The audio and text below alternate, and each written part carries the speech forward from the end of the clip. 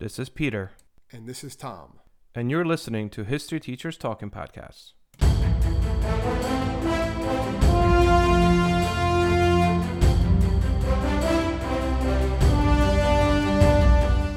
All right, this is Peter Zablocki and Thomas Reska, and welcome back to our podcast. Tom, what do we got?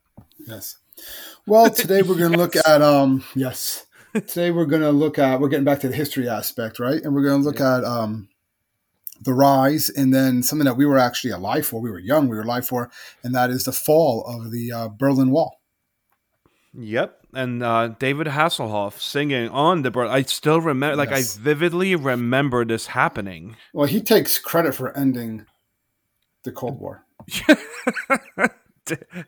Yeah, it was Kit parked by the Berlin Wall somewhere at the bottom there. No, let's not get crazy now. Peter. They did have a jacket that was lighting up and everything. But the jacket that was lit up. They didn't tear it down when he was on it, though, did they? That was later on. But I know he sung on it on He sung on the day it was being taken down, the Berlin Wall. They put a crane up there and they brought him up, and he was singing a song. It's on top of it, yeah. And if you watch the YouTube video, it's I guess we're getting ahead of ourselves a little bit. But I know if you watch it, he almost gets hit by a rocket a couple times. They're fireworks, like Roman candles. Oh, serious? They a bottle almost hits him once too. I think people were just throwing stuff. They were so excited. I don't think they were throwing at him because he was. And to this day, the joke is how widely popular and stuff like that he is in Germany. He was super popular in Germany, yeah. Yeah.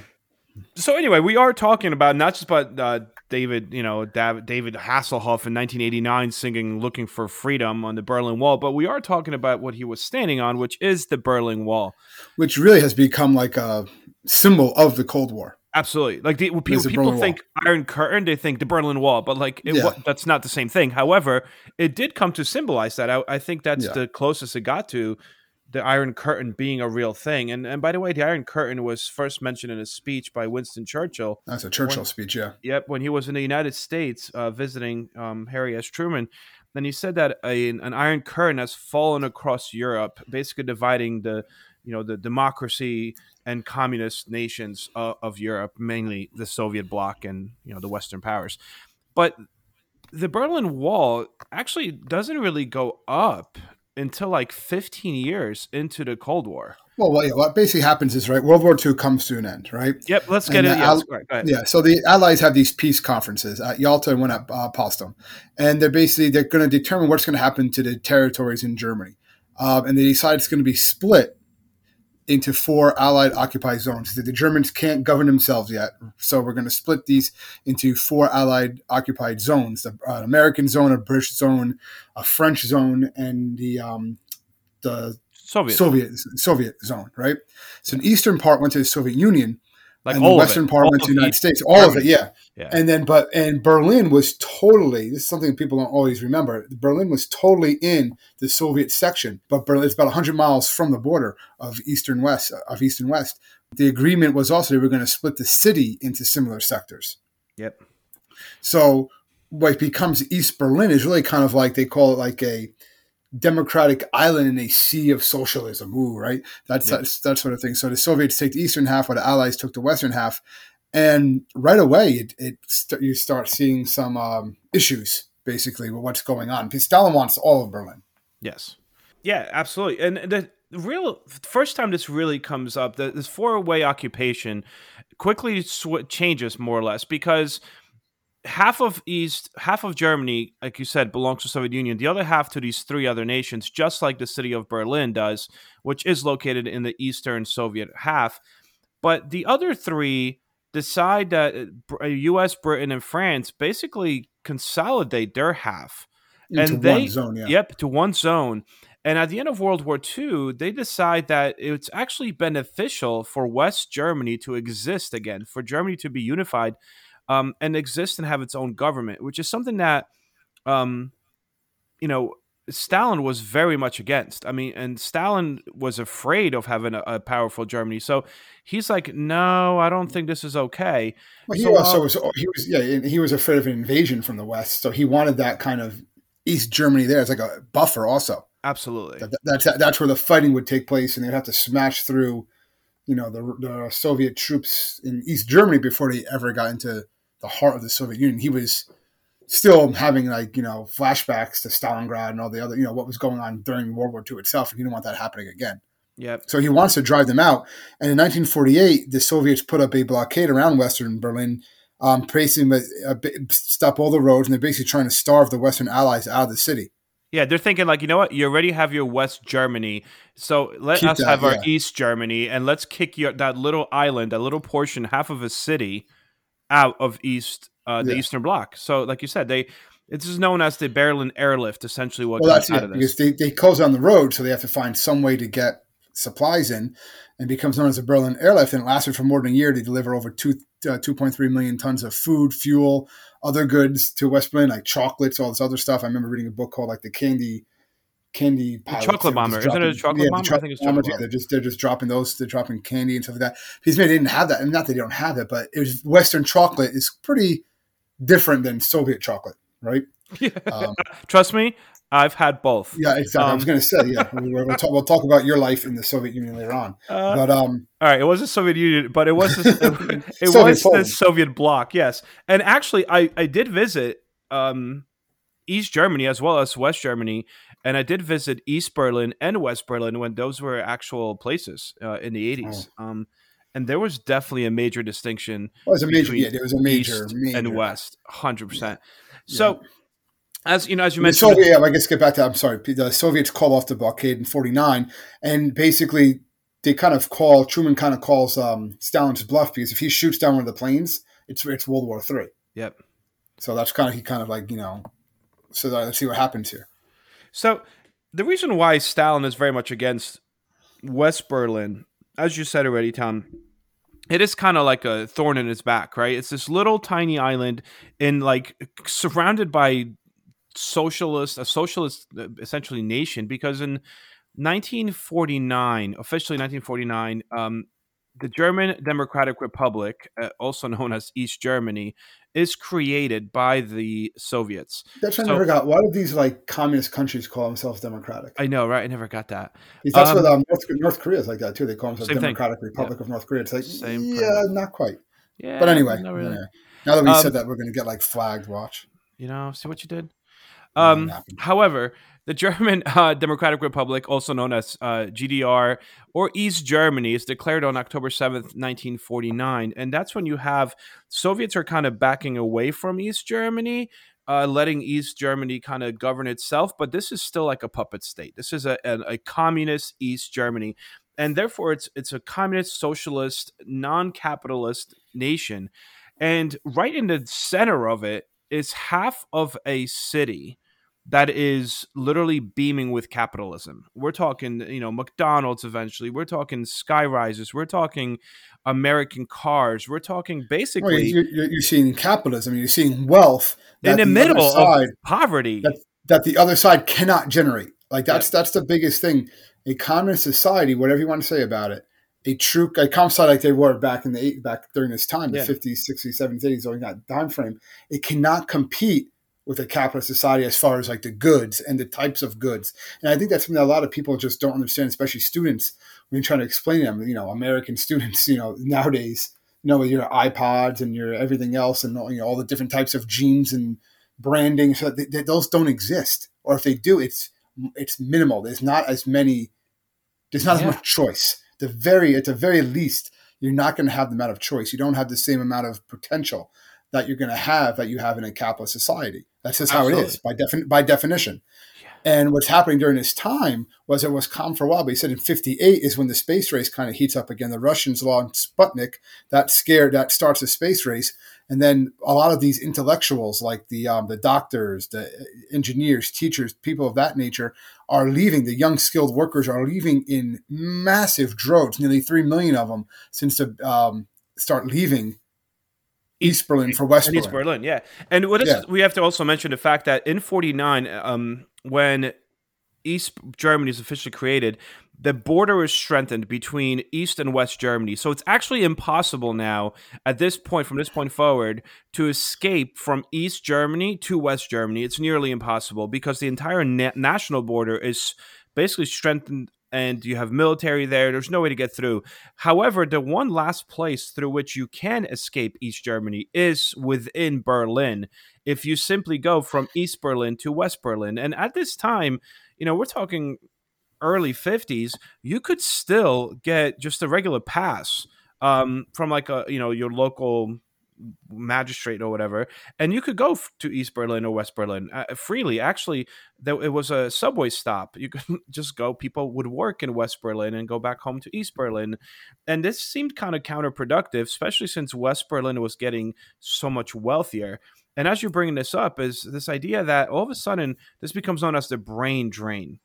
Yeah, they start leaving. Yeah, the officials in East Germany are starting to freak out that all of these like really bright young men are literally just like hopping on a little subway, going to West Berlin from East Berlin, and then you never hear from them again, because from West Berlin they would take a flight out of Germany or East Germany into like the United States or anywhere. Yeah, they go to the United States, and that's it. They're gone. And there was also one thing that kind of that kind of scared the Russians and forced the Russians into this more was what they doing? They were planning on changing the dollar, right? Like the currency that was being accepted, and they were only going to start to accept just the West Berlin note, basically, right? Yep. Not the Russian Berlin note, and that would have pretty much crippled the economy even further. And this was in like June of 1961. You start getting more and more people. I think in the first 11 days of August, you had 16,000 East Germans cross the border into West Berlin. Then August 12th, you had 2,400, and that was the largest number of effectors in one single day on August 12th, 1961. And that was it. So Khrushchev, he's a leader now, right? Khrushchev, he tells the East German government, you now have permission to stop the flow of immigrants by closing the border for good. Yep. In just 2 weeks, the East German army, the police force, they had volunteer workers. They completed the beginning of what becomes a Berlin Wall, really just a bunch of barbed wire, concrete, and then the Berlin Wall divided one side of the city from the other. I mean, they divided things like they divided properties. They went in the middle of a road. It's like it was like one church. Day, there it is. Yeah, that was it. Literally, they said that people woke up and the next day there was just construction workers throughout the entire city, continuously building this barbed wire kind of slapped together with concrete thing. It wasn't pretty at first by any means. Yeah. And, this is designed to stop the exodus of immigrants, from East Germany. That's ultimately all this is about. And so you said it starts in, you would say June 1961? Well, that was when it had like kind of the freak analysis. Yeah, August. So August of 1961 is when it starts, and then they basically there you can still cross. I guess the most famous crossing is Checkpoint Charlie, but there were other ones: Checkpoint Alpha, Checkpoint Bravo. It winds up being over 12 checkpoints across the wall during different times. And basically, at these checkpoints, there's East German soldiers. They screen diplomats, other officials before they were allowed to enter or leave. I have a couple of pictures by Checkpoint Charlie, by the way. Yeah, but basically, travelers from East and West Berlin were rarely ever allowed to cross the border. Crazy. And the construction of the wall, it didn't stop the flow of refugees from east to west, and it didn't diffuse the crisis either. President Kennedy was definitely not happy about it. He was a president, obviously, in 61, but he considered that the wall is basically, I think a quote I saw was, a wall is a hell of a lot better than a war. Yeah. So he was saying, like, it sucks, but if that's what we have to do. If that's what we have to, we're not going to bomb it. We're not going to blow it up. The people are still going to be crossing. So 2 years after the Berlin Wall was elected, John F. Kennedy delivered one of his famous speeches of his presidency, and a crowd of about 120,000 people gathered outside the wall. That's basically when he says that famous speech when he says, "I am a Berliner," but he says it in German, right? Ich bin Berliner. Yeah. And people think that he says jelly donut, but he doesn't. I think he pretty much says, "I am Berliner." But what's happening here is East German, the border is officially closed on August 13th, right? West Berlin was closed. And you have East German troops and workers basically start tearing up the streets that run alongside the border just to make them impassable. Yeah, putting more barbed wire. Yeah, more barbed wire, anything. Just you can't. They were fortifying it, yeah. Exactly. And eventually this starts really kind of building itself up to the extent that a lot of people are trying to escape, but this is where it becomes nearly impossible, because if you guys any of you look up the actual structure of the wall, this is not one wall. This is a complex. It's definitely two walls.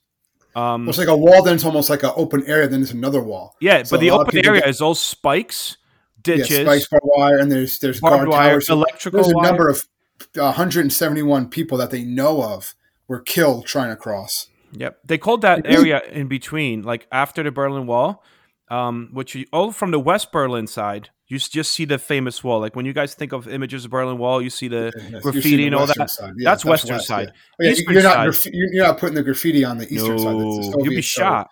You'd be shot. Yeah, that's what I don't think people understood that. Oh, there's a Berlin Wall. No. That's the Western side that they're spraying graffiti on. You try to do that from the other side, not happening. Yeah. And if you really think about it, from 1961 to 1989, they said about 5,000 East Germans. All right, a good chunk of those were probably border guards. Did it, just defected and they left. Yeah. But that's a long period of time, and only 5,000 is not that many people compared to what was happening beforehand. And a lot of them that did manage to cross, I guess we'll talk about some individuals later on. They jumped out of windows that were like adjacent to the wall. They climbed over the barbed wire fence. Some flew in hot air balloons. A lot of people. That's the last guy. Actually, last fatality was sewers. You see that the last one was March 1989. A young East German attempted to fly over the wall with a hot air balloon, and he crashed into power lines and died. This is the last one, 1989. And a lot of other ones, they said they would just like drive through unfortified parts of the wall at high speeds and just try to like beat, before the Soviets could like catch them. Just drive really fast. Really it's crazy. I mean, and the area right by it, the Berlin Wall from the Soviet side, it was known as the Death Strip because it was like 160 yards wide, hundreds of watchtowers, anti-vehicle trenches, guard dog runs, floodlights, tripwire, machine guns, spikes. I mean, from the eastern side, because remember, they're trying to keep the Easterners in. The West was just like a graffiti wall. I have a picture by that wall standing with my dad, when I'm a little kid, just kind of chilling by the wall. Versus on the other side, you didn't get near the wall. It was the death strip before it. There's no way of getting out. And like I said, people tried in all kinds of ways to try to do this. I mean, from what I saw, I did see that about 5,000, right? Escape by going. Yeah, and which is, I guess 5,000, but someone under the wall, yeah. Yeah, I saw that. Well, yeah, a lot of people went through the sewers, and there were signs too on the other side, on the west side, that said, "Listen, as you're approaching this, you're leaving the American sector, so be careful."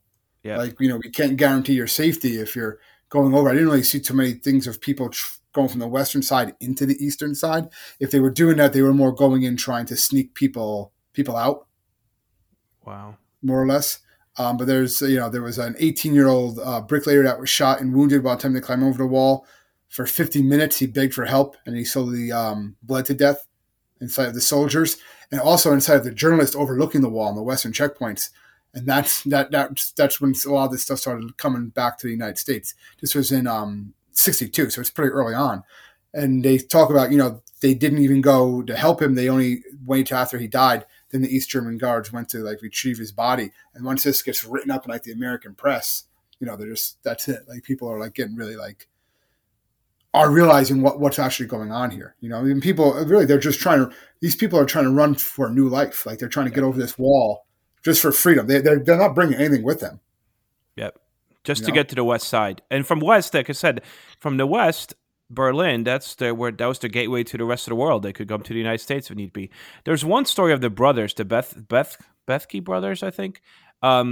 The eldest of the brothers, Ingo, escaped by floating on an inflatable mattress across the Elbe River in 1975. And then 8 years later, another brother, Holger, actually, this is interesting. He shot a steel cable. He fired from a bow and arrow to a rooftop in West Berlin, and then literally soared over the wall on the steel cable, kind of like Kevin McAllister did. Like Batman. Yeah, literally across. That's kind of. I thought that was kind of interesting to try to get across. I'm Ken Harbaugh, host of Warriors in Their Own Words, a podcast that presents the unvarnished, unsanitized truth of what we have asked of those who defend this nation. As a country, we need these stories more than ever. Stories from Americans who have borne the battle, including 30-year-old remastered interviews with veterans from World War I recounting their time in the trenches of Europe, and with veterans from World War II, Korea, Vietnam, and from our most recent conflicts in Iraq, Afghanistan, and other battlefields Americans may never have heard of. Hear their stories by listening to Warriors in Their Own Words wherever you find podcasts. But yeah, so JFK So the goes wall's in. up. Yeah, so the wall's up. Yeah, JFK, he's giving his speech. And that's basically what that's it. Like, it's just people try to get over the wall, and there's this wall in Berlin from 61 basically until 89, 89, right? yeah, they start taking it down in 1990, to be more precise. But yeah, I mean, Well, I think November 9th is when 89 is when basically the Cold War begins to thaw, because you have the spokesman for the East Berlin Communist Party announced that basically there's like a change in relation to the West, and starting on midnight that day, he said citizens of the East Germany, excuse me, were free to cross the country's borders. East and West Berliners, they flocked to the wall. They're drinking beer. They're drinking champagne. They're shouting, "Open the gate!" And at midnight, they flooded through the checkpoints. And a lot of people said they simply. I remember you can see all this on TV. yeah, it's all They kind of knew it was coming. So you type in, you see all these news broadcasts and stuff. That the wall's still there, and that people are. And I mean, even before this, you can watch all these like Brokaw, right? Tom Brokaw and all those other guys are at the wall. I remember showing them to my classes and stuff over the years. And it's interesting. Some of it I do remember. Like, again, I was 7. Right? You probably remember it differently than me, because were you still in? Were you still Soviet at this time? Yeah. Or were you part of like you weren't an American yet? No, I was not yet an American. No. The reason the Berlin Wall fell is primarily because, and I don't want to say solely because, but I would say importantly enough, because of Poland, and that's because of the Solidarity movement. And that's David Hasselhoff, yeah. But Solidarity movement. Yes. That was with the Pope, yeah, right? Yeah, exactly. No, you're right. Yes. But Yeah, essentially what's happening, the Soviet Union countries, satellite countries, Solidarity movement in Poland, and then you have Hungary, and all these different nations are starting their kind of like, they're going against communism, and they have enough. And it gets to the point that the Soviets can no longer control their satellite nations. And that's what, together with which we should really do a podcast on, perestroika and just the fall of Soviet Union. You have Gorbachev loosening or easing some tensions, and this idea of like, all right, well, we can't really hold on to our Soviet empire, so Poland essentially declares free elections. And once Poland declares free elections, then the Soviet government doesn't send an army into Poland to stop that like they did to Hungary back in the 50s, 60s. That was a big thing. They couldn't meet it by force because they didn't have. I'm not going to say they weren't like global power, but what else was going on in the world? Well, yeah, they were basically bankrupt from the war in Afghanistan. Yep. Right. People forget that they were there first, fighting first. In the 80s. Go watch that excellent Tom Hanks movie that doesn't get enough credit. Charlie Wilson's War. Yep. All right, with that, and which leads to a bunch of other things, which we all know what happens with Afghanistan later on. But.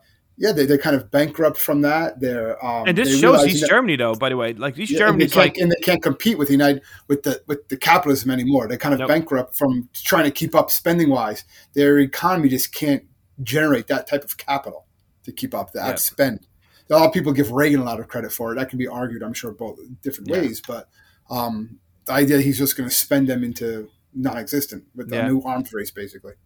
But what happens here is, so East Germany kind of gets the same idea, like, like all these satellite nations are falling. Yeah, let's see what happens. And this is, I don't know if you saw this, but this is kind of interesting because the fall of the Berlin Wall kind of happened by mistake. I don't know if you saw this.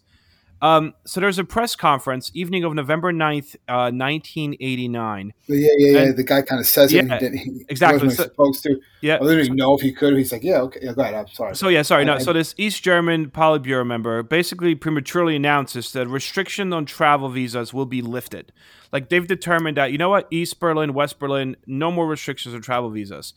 And when he was asked when the new policy would begin, he said immediately, without delay. But actually, the policy, to be announced the following day, would still have required East Germans to go through this visa application process. He basically messed up the date. Like, this was like, oh yes, there's going to be lifted soon, as opposed to immediately.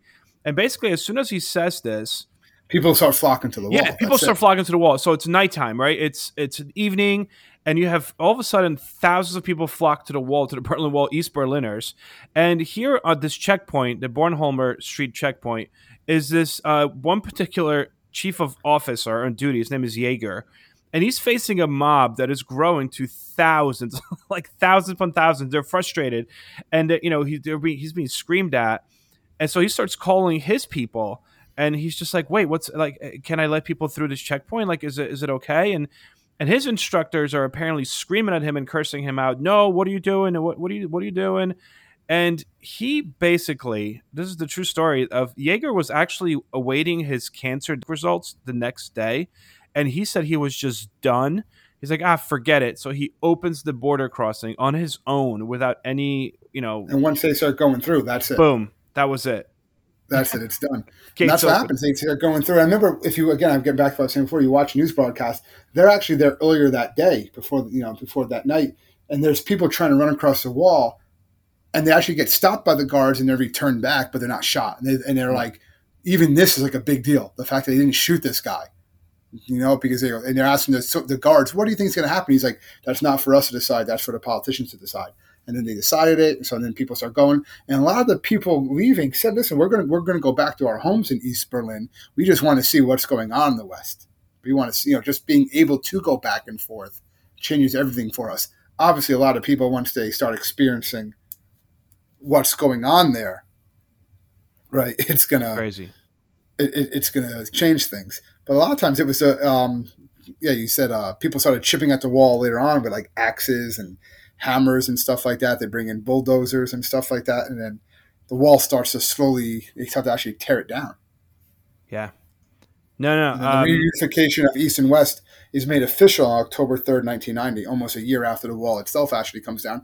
Like I said, I do remember this. I know I'm not, it wasn't as big of a deal for me. I'm not going to lie. Back in 1989 as it was for you. Well, you were 7. You were playing Nintendo. I mean, yeah, exactly. Yeah, I was. I was enjoying Optimus Prime. But I remember seeing it on TV. I remember hearing about it. I remember like my parents talking about it. My aunts and uncles kind of talking about it. So it's one of those events. You're a kid. You see it. You knew it happened, but you don't really understand it until I got obviously much older. Yeah.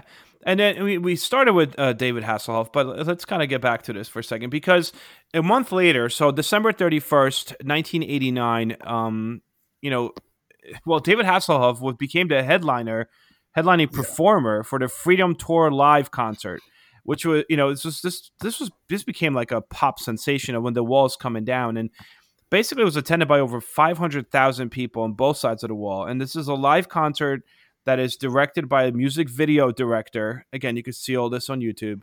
And it's broadcast on basically all over the world, throughout Europe and in the United States. And during the film, the shooting, the personnel pulled up people from both sides, West and East, stand on the wall, celebrate at the top of the wall. And Hasselhoff's like running around with this like glowing jacket, singing his song, like looking for freedom.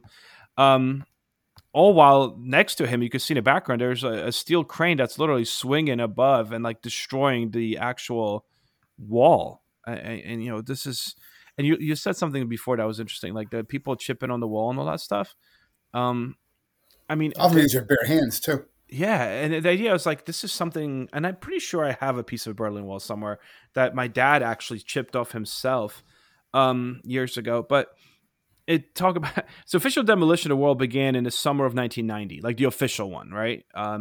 More than 40,000 wall sections were recycled into building materials that were used for German reconstruction projects.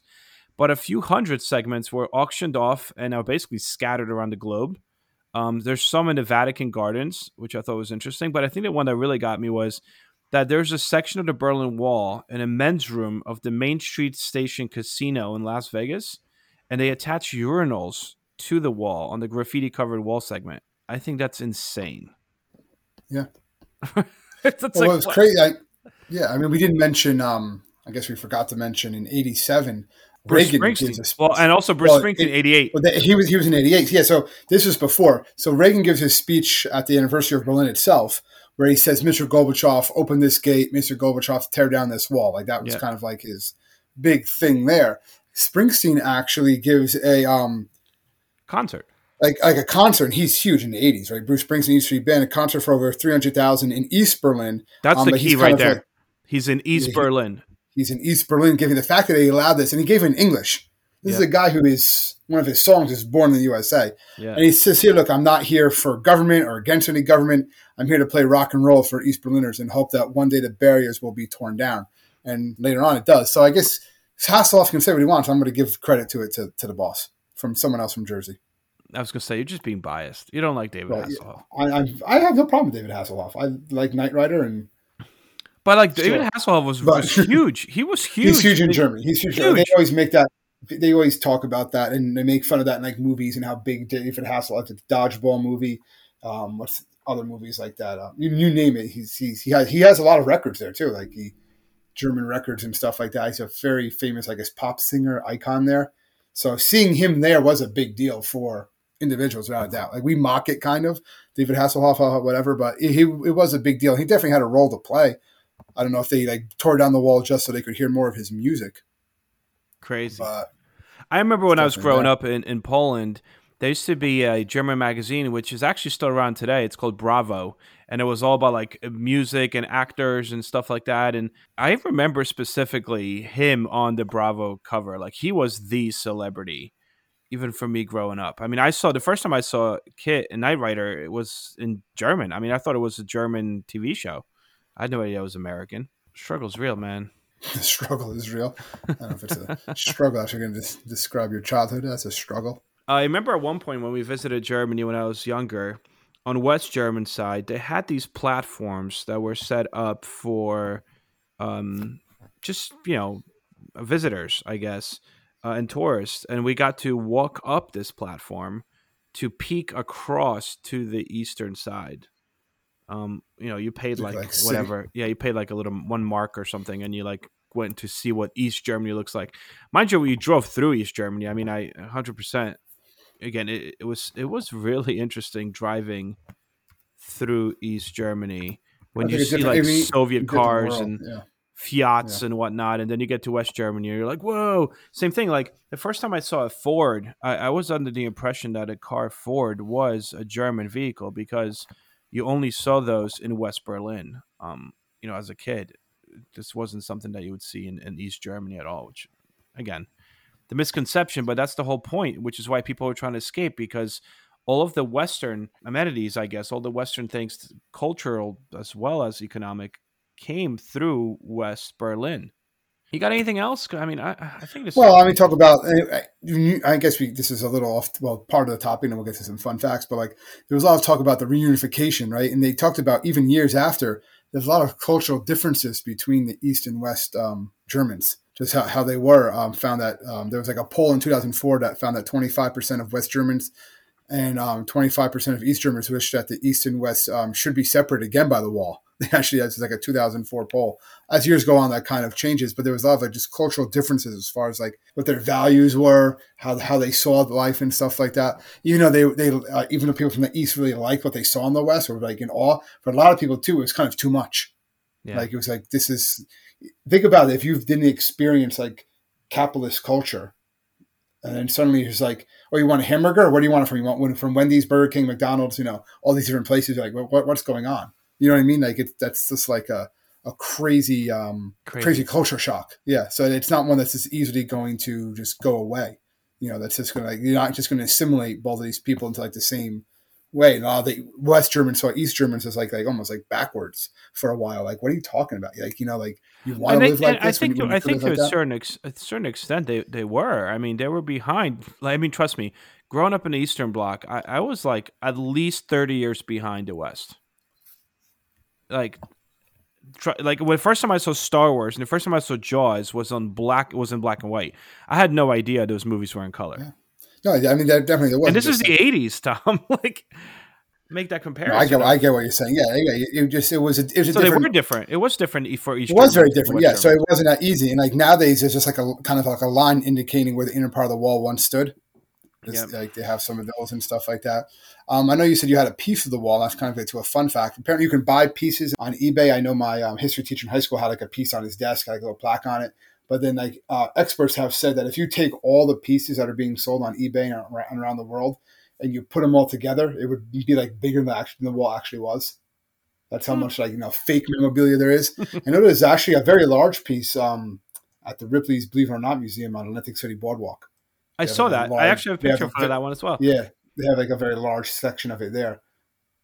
Obviously, museums all around the world, but it's iconic. You think about communism, you think about the fall of communism in Eastern Europe too. It is a major thing because as the Berlin Wall falls, so does basically Soviet Union. Eventually, about a year later, they disband. By the way, so Checkpoint Charlie, it's definitely the most famous out of all of them. And today, when you go there, by the way, I was there maybe like 7-8 years ago, standing by Checkpoint Charlie, and you could take a picture with actors dressed as basically like the guards, the Soviet and the American That's guards. weird. Yeah, that's. I mean, I guess it's not any different in New York City. You go around. And Yeah, take it pictures. literally it seems very much Checkpoint It's Charlie. It's like I feel like I was like on Broadway. But like But people died there. Like, literally, you taking literally. pictures. But the reason also why it became so popular because there was a huge standoff there. I don't know if you remember this. In the 1961. Yeah, 61, right? There's a tank standoff between Soviets and U.S. forces, and it starts with this U.S. diplomat, Leitner, I think. He's trying to travel to East Germany. He's stopped at the border, and he refuses to show his papers to the East German border guard. And he says that as a U.S. citizen based on U.S. policy, he only had to show them to Soviets, not to East Germans. And basically, this argument's escalated to the point that the Allies, or the U.S., sends 10 tanks to Checkpoint Charlie. They're sent there by President Kennedy, and then the Soviets send their own 10 tanks. So now you have these tanks that are literally it's over like an opera, right? I think it's over like he was going to go on an opera. It was like like 16 hours. You had these like ready loaded tanks that were just about to start shooting one another, and they wound up not. But if one side shoots, it's World War III. That's how it starts. Like there's a lot of times that almost happened. Yeah, that was October of 61. They said it was like basically the nuclear age equivalent of the OK Corral. With tanks and massive, consequences if things don't go over very well. I mean, it's kind of hard to say what other fun facts there are about the Berlin Wall. It's fun facts. Yeah, I wouldn't say interesting facts. Like we said, that there's a bunch, but I think we also covered most of them just talking about it.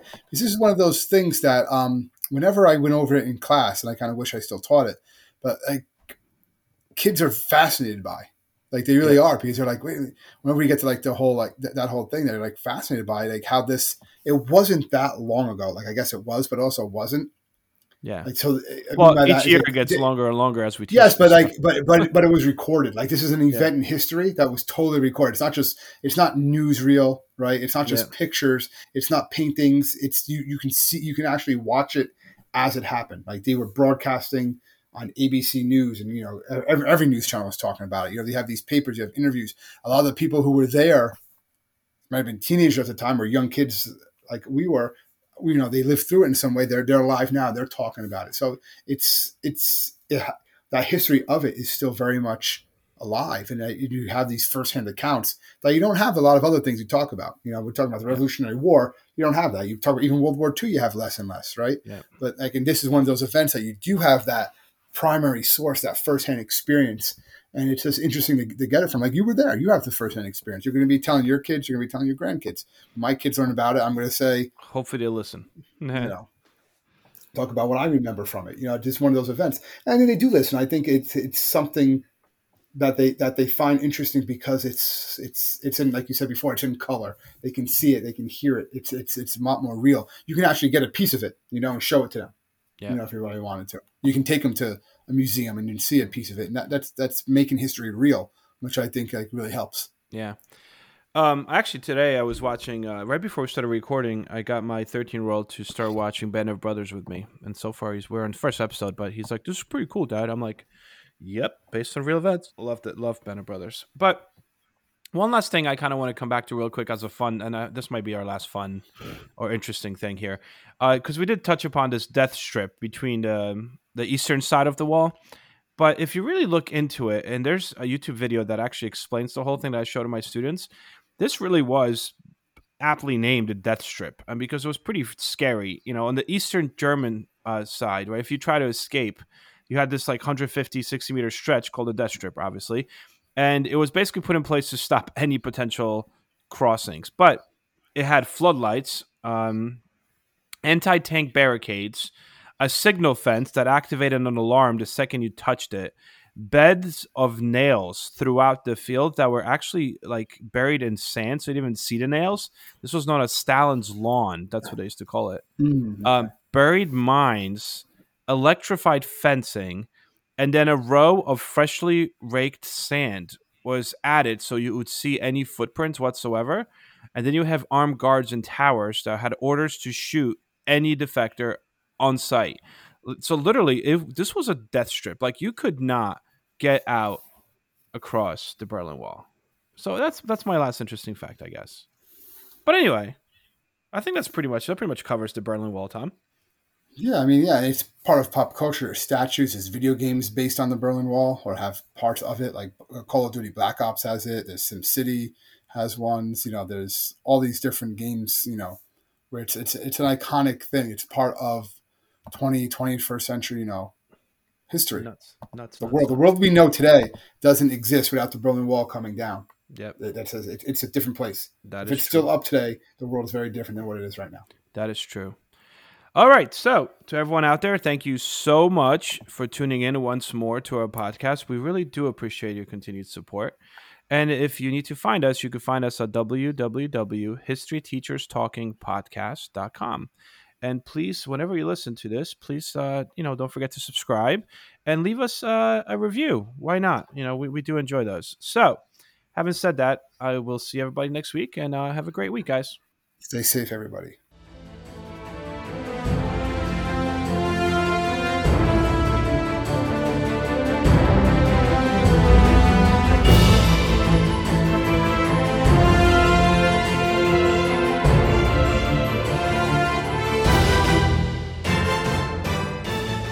I hope everyone enjoyed our podcast, and if you would like to email us, you can do so at historyteacherspodcast@gmail.com. History is the greatest adventure story. But does it ever leave you wondering what the women were doing all that time? This is Lori from the Her Half of History podcast, and the answer is that some women were seizing power, or escaping slavery, or spying for their country, or creating artistic masterpieces, while countless others were doing the laundry, getting married, and wondering why their clothes don't have more pockets. If you would like to hear the stories of women doing all of those things, check out Her Half of History at herhalfofhistory.com or wherever you get your podcasts.